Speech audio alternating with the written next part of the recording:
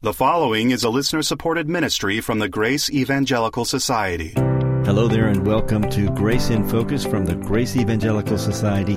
We are so happy that you are with us today, and we have a great question and answer coming up, something I've often wondered about. How do you explain a passage in the Bible that seems to indicate that repentance, in addition to believing, is necessary for eternal salvation? Well, Bob and Ken are going to talk about that today, and so you stay tuned. They'll be along just in a moment. First, before that, I want to tell you about our website, faithalone.org. It's a great place to go for resources, free grace resources. And right now, we're emphasizing our National Grace Evangelical Society Conference 2023, coming up in May the 22nd through the 25th. And here's Bob Wilkin to tell you something that he likes about the conference every year. Over the years, I've been to lots of conferences for Bible scholars, for churches, for various parachurch ministries. And one of the things I've found, there's a wide variety of teaching, and much of that teaching is not real sound biblically. And I come away going, I didn't really hear that many messages that challenge my thinking on the Word of God. That's one of the things I like about the Grace Evangelical Society Conference is it's Bible-centered. All right, so we hope that you will attend with us. Get on the website, faithalone.org, find the registration details, and get registered. faithalone.org. Now here's Bob and Ken with the question and answer of the day. Well, Ken, I have a question here from Mike, and I think it's a good question. He says, I believe John 3:16 and Ephesians 2:8 and 9 are clear that repentance is not a condition of salvation. We would all say amen to that. Right? Because John 3:16 says, whoever believes in him won't perish as everlasting life. Never, right? No mention of repentance. Right? Not there. Right. In fact, not in the whole Gospel of John. And Ephesians 2:8 and 9 says, for by grace you've been saved through faith, and that not of yourselves, it's the what? Gift of God. Doesn't mention repentance there either, right? And it's not of works, lest anyone should boast. So as a result, it's real clear there's no mention of repentance there. It's just by faith. And so then he asks, how do I explain all the passages that have repentance mentioned that seem to be talking about needing to repent in order to be saved? Now, let me say this was the topic of my doctoral dissertation at Dallas Seminary, and at the time, I thought there were 11 New Testament verses that said you have to repent to be saved, and I interpreted those 11 to mean you have to change your mind about Christ. Before you thought he was a good man, or you thought he was somebody who could help you. Maybe if you followed him and you were faithful, you'd make it into the kingdom, but you needed to realize, no, he's the Savior. He's the one who gives you eternal life by believing in him. Yeah, right. Because of what he did on the cross, all we have to do is believe in him and we have everlasting life. And so that's a change of mind. That was in 1983 to 85, I wrote that dissertation. In 97, 12 years later, I repented of my review of repentance. That is, I changed my mind to the view of repentance. I came to see that all the 11 verses that Mike's asking about are dealing with something other than regeneration. For example, Luke 13:3 and 5, Jesus says, unless you repent, you will all likewise perish. Well, if you look at the context, the word likewise is referring to the fact that there were a group of worshipers who Pilate killed, mixing their blood with their sacrifices. And so, likewise perish means physically die. You'll die just like they died. Yeah, it doesn't mean perish like eternally condemned. And in the same way, he says there was this tower of Siloam that fell over, and 18 people were crushed to death. And so if you don't repent, you will all likewise perish. You're going to die physically. Maybe some of those 18 were believers. Maybe some of the worshipers that Pilate killed were believers too. Absolutely. And so this has nothing to do with whether they are eternally saved or not. Exactly. And that's true with all 11. Now, that's two examples. Three more are found in Luke 15. You have the parable of the lost sheep, you have the parable of the lost coin, and you have the parable of the lost son or the prodigal son. And in all three cases, repentance occurs, and there's joy in heaven over one sinner who repents. what people miss is that in all three cases, the person doing the repenting is a born-again person, not an unbeliever. In the first place, you've got 100 sheep. They represent 100 righteous people, and one strays. And the Lord goes and gets that one that is strayed, brings him back and puts him back in the fold. And it says there's great joy in heaven over the one sinner who repented rather than 99 righteous persons who didn't need repentance. Well, the 99 people were already in the fold. They were already in fellowship with God. And this one strayed and came back to fellowship. Same thing with the coin. And the one sheep who strayed was still a sheep. He didn't become a sheep by coming back. And the coin was a coin before it strayed, after it strayed, and when it came back. And the son was a son of his father before he left. That's why he got an inheritance. Right. He wasted his inheritance in the far country, but when he came back, he didn't become a son.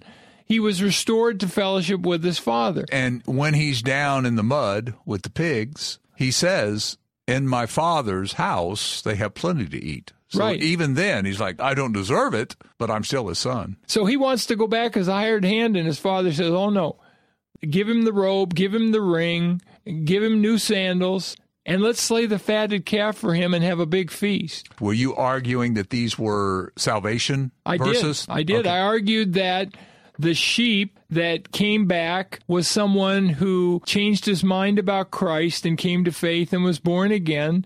The coin represented someone who changed his mind and came to faith. And the son, I argued when it says he came to his senses, it's equivalent to changing your mind about Christ. Well, that's so forced. That's not what any of those are talking about. And the same thing, Luke 13:3-5, I argued that was saying, unless you repent, you're going to end up and be eternally condemned. The funny thing is, all that was fulfilled, Luke 13:3-5 in 70 A.D. Over 1 million Jews were killed. This is a great lesson for all of us. Bob just gave me an example in his life where he changed his mind about something. Right. When he looked at the scriptures and other people pointed out, have you thought about this? And you were willing to change your mind. Every one of us, if you're going to study the scriptures, you're going to have experiences like that. And you need to be open. Now, yes. You don't want to be so open your brain falls out, right? Zane Hodges was on my original board, 1987 to 1995. And in around 1990, I think it was January of 90, we had a board meeting, and Zane had just written a book called Absolutely Free, and he had a chapter on repentance, chapter 12, and he said repentance was not a condition of everlasting life. And all of the board members, except for me, were all saying, you need to pull that chapter, that's wrong. We all know repentance is required. And they were probably very similar to your dissertation, They right? were. Yeah, like a change of mind. Right. It took me 7 years, but at the end of 7 years, I agreed with him. All 11 went away, one by one. You can read, I have an article on why I changed my mind on repentance. I think it's vitally important that we are open, and I came to see that none of these verses were teaching what I thought. I mean, obviously, if the only condition is faith in Christ, and repentance is a synonym for faith in Christ, then John would mention that in an evangelistic book. After all, John was a disciple of John the Baptist, who taught repentance. Well, let me give you one other example for Mike. 2 Peter 3:9. God wishes that none should perish, but that all should come to repentance. Well, I remember I'm reading through my New Testament in Greek, and I came to 2 Peter 3:9. The Greek word for perish is apolesthai, but it's from apollume. And so I thought to myself, where else does apollume occur in 1st and 2nd Peter? Now, I had just read verses 6, 7, and 8, and I didn't remember that the end of verse 6 uses the word apollume.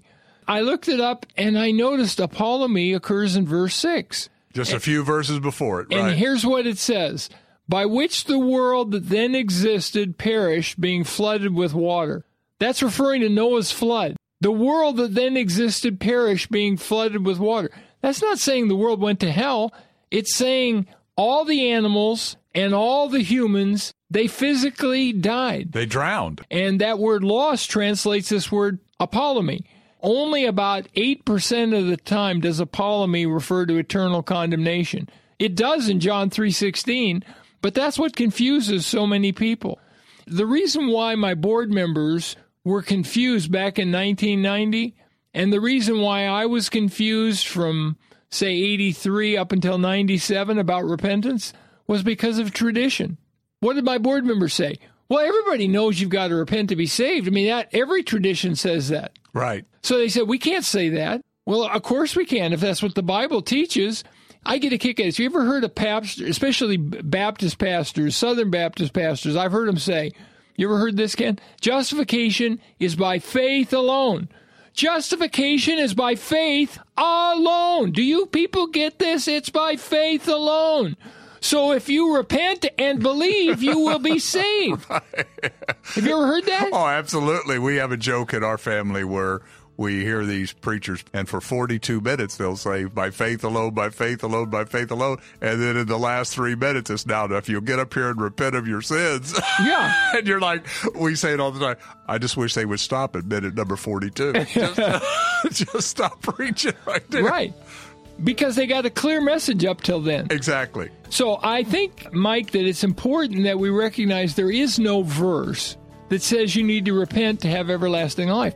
There are verses like 2 Peter 3:9 that say you need to repent to be saved, but that salvation in 2 Peter 3:9 is referring to the tribulation when billions are going to die. On this issue, I think there's two main points. I know you'd agree with this. Number one is repentance always means turning from sin. Right. And then not a change of mind in general. It's a change of mind about sin. Right. And then the other thing is when it comes to why is there a need to repent, you got to look at the context. The contexts are different. So, Mike, great question, but don't confuse repentance and belief. They're two separate things for two separate purposes. And remember, keep grace in focus. Zane Hodges' excellent commentary on Romans, entitled Romans Deliverance from Wrath, is available right now on our website, faithalone.org. Get half price through February 28, 2023, when you use the code word ROMANS. That's faithalone.org. Are you interested in finding other free grace believers just like yourself in your area? Well, you can do that by going to our website, faithalone.org. That's faithalone.org. On our website, we have a church tracker. It's an easy-to-use map that will help you locate those other free grace churches that might be in your area. So come visit us at the website and take advantage of our free church tracker. It's at faithalone.org. That's faithalone.org. There are a lot of costs involved in staying on the air. That's why we so much appreciate our financial partners. If you'd like to learn how to become one, you can find out more by going to faithalone.org. We would love to hear from you. Maybe you've got a question, comment, or some feedback. If you do, please don't hesitate to send us a message. Here's our email address. It's radio@faithalone.org.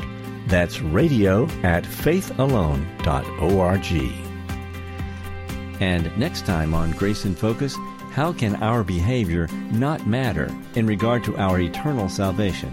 That's next time. Hope you're here. We'll be looking for you. This is the Grace Evangelical Society. Until next time, let's keep grace in focus. The proceeding has been a listener-supported ministry from the Grace Evangelical Society.